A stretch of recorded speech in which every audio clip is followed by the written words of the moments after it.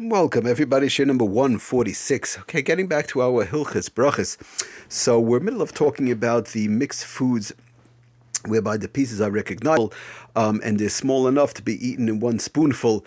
We spoke about the regular foods, and now we're talking about if there's mazonos mixed in, but I do want to make it very clear. We have to have a clear understanding because it is complicated. There's a lot of details involved. We are talking simply about very small pieces. Somebody was ma'ara to me, reference to larger pieces, which is we did mention in the past in reference to cholent and other things, but in general, again, the halach is Aruch HaShulchan says it's in one spoonful, they're very small little pieces, and they're smaller, and each spoonful you have the brachas. But if they're larger pieces, like larger pieces of lettuce, larger pieces of tomato, larger pieces of fruit, or whatever, and a person takes with their fork, they eat a piece of the fruit, or they eat they eat the lettuce, and then they're going to eat the tomato separately. They're eating it just separately, and it's larger pieces. It's not each spoonful whereby you have all the brachas. They eat it separately. Each piece is larger pieces whereby you take the fork and you take a piece. You take a piece of the whatever's in there, a piece of the apple, or a piece of the chicken that's in there, or the piece of. I know sometimes people have a piece of turkey, whatever the case is. The bottom line is if it's each piece individually, and that's how a person's eating, and it's not a question of very small pieces, one spoonful, then of course you have to make separate brachas, because we mentioned that in the case of the cholent, we brought it down. But it would apply to everything, just because even though we did talk about on a plate, you have the chicken, potatoes, whatever, good. But even in a salad per se, if it's larger pieces, a person has to, and they eat it just, each piece separately, so a person has to make separate brachas. And each, if it's eaten one spoonful, the small pieces diced or whatever, maybe a drop bigger, each spoonful, so then that's where all these halachas apply. Now, I just want to talk about, in conjunction with that, I just want to read an example from one of the Sfarim that we're working from, the Hilchas Brachas from Rav Badna.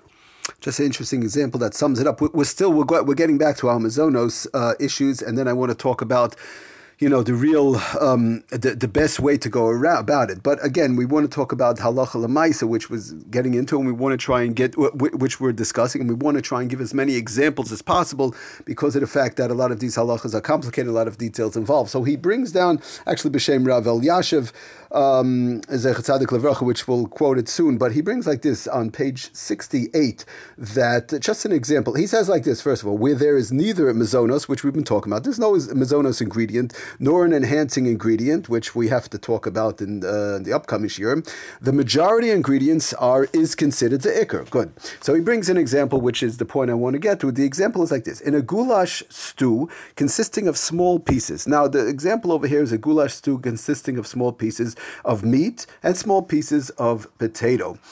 Now again, what does it mean, small pieces? So he brings on the bottom our concept, which we keep on reviewing, and we have to continue to review because these are very important concepts. Only when the pieces are small and usually eaten together in a single spoonful is the mixture deemed single entity. Because if they're not, if a person eats a potato and then they eat a piece of chicken, and that's how it is. They eat each piece separately because the larger pieces, it's not considered a single entity, whereby it's ikr v'tafel, whereby one is going to make one bracha. You have to make a bracha on every food that you eat. So again, that's what he says. The mixture is deemed single entity only when it's eaten together. That's how small the pieces are in each spoonful, which we've quoted from the Aruch HaShulchan quite a number of times. So again, he says this goulash stew is consisting of small pieces. At that level of what it means, small pieces, like we understand by now, meat and potatoes. If the volume of the volume of meat is greater than the volume of potatoes in this goulash stew, the volume of meat is greater than the volume of potatoes. The correct bracha is shahakol, which and this shakal would cover the potatoes as well. If, again, we're dealing with a case where there's no mazonos involved. If there are more potatoes than meat, the correct bracha is borei pri ho'adama, which covers the meat as well. Now, I just want to mention one thing which he brings down on the bottom, Shem Rav Elyashiv, which is important to keep in mind. The Al Taruvas, he quotes Rav Elyashiv that the Al Taruvas Basav Yirakais Going to Ruvus Basav Tapucha Edam, like our case, the beef stew and so on, the goulash stew, Basav Tapucha Edam and Varach al Harav. You make a bracha on the Rive, assuming again that there's no mazonis, you make a bracha on the majority. Vimarive Tapucha Edam, if it's more the potatoes, Mavarach Bar Priadam of Layamrinan. Oh, so the point is over here, even if there's more potatoes, again, we're eating it's small enough to the point where we're eating it once each spoonful, we have both meat and potatoes. But the point is I want to just quote from Rav Elyashiv, which is important to keep in mind. We don't say that the meat is the ikr because of the fact, if the meat is the minority in this goulash stew, we don't say that the meat is the ikr, even though it's the lesser amount, because meat is meat. And potatoes are just like, it goes along with the meat. You need something with the meat. But the meat is the main thing, and that's the what's chashiv. No, we don't say that. He quotes Rav Elyashiv, because of the fact that the meat is so chashiv. We don't say that.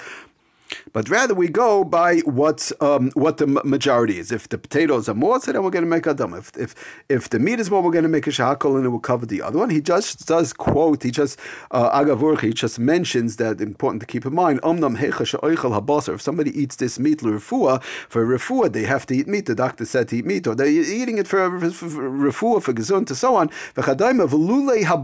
And if not for the meat, if the meat wouldn't be in this goulash, they're eating it to feel better. They wouldn't eat the tavshel klal. They wouldn't eat this goulash at all. They're eating it for the meat, and that's why they're eating it. So then he says, again quoting Rav Elyashiv, Oz nechshav habasar ikar. Then we're going to say that the basar, the meat, is the ikar, afkeshehu amut, even though the meat is the smaller amount. So we're going to say that the meat is the ikr in such a case. So l'chayr you would make a shahakal. But in such a case, l'chayr, we would. The best thing to do is what we're going to be talking about quite a bit. The upcoming shiurim. The best thing to do in this case is to take something else. Make a hadama. You make a shahakal on the meat. Good. You can make a shahakal on the meat because you take some meat and you spoon and you make a shahakal. Very nice. But one should make a hadama. Let's say on something else to make sure to cover all grounds.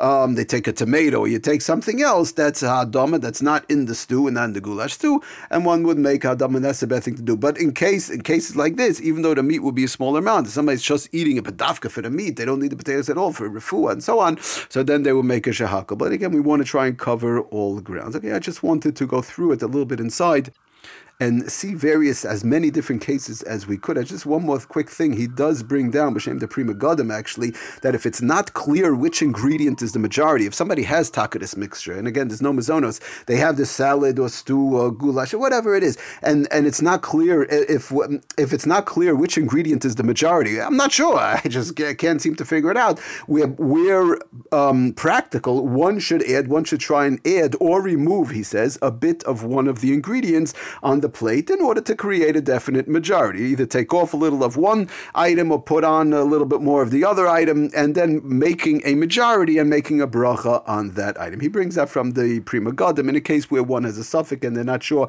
which one is actually the majority and which bracha to make in our case. Thank you for listening. Aslach and bracha, Kol Tov.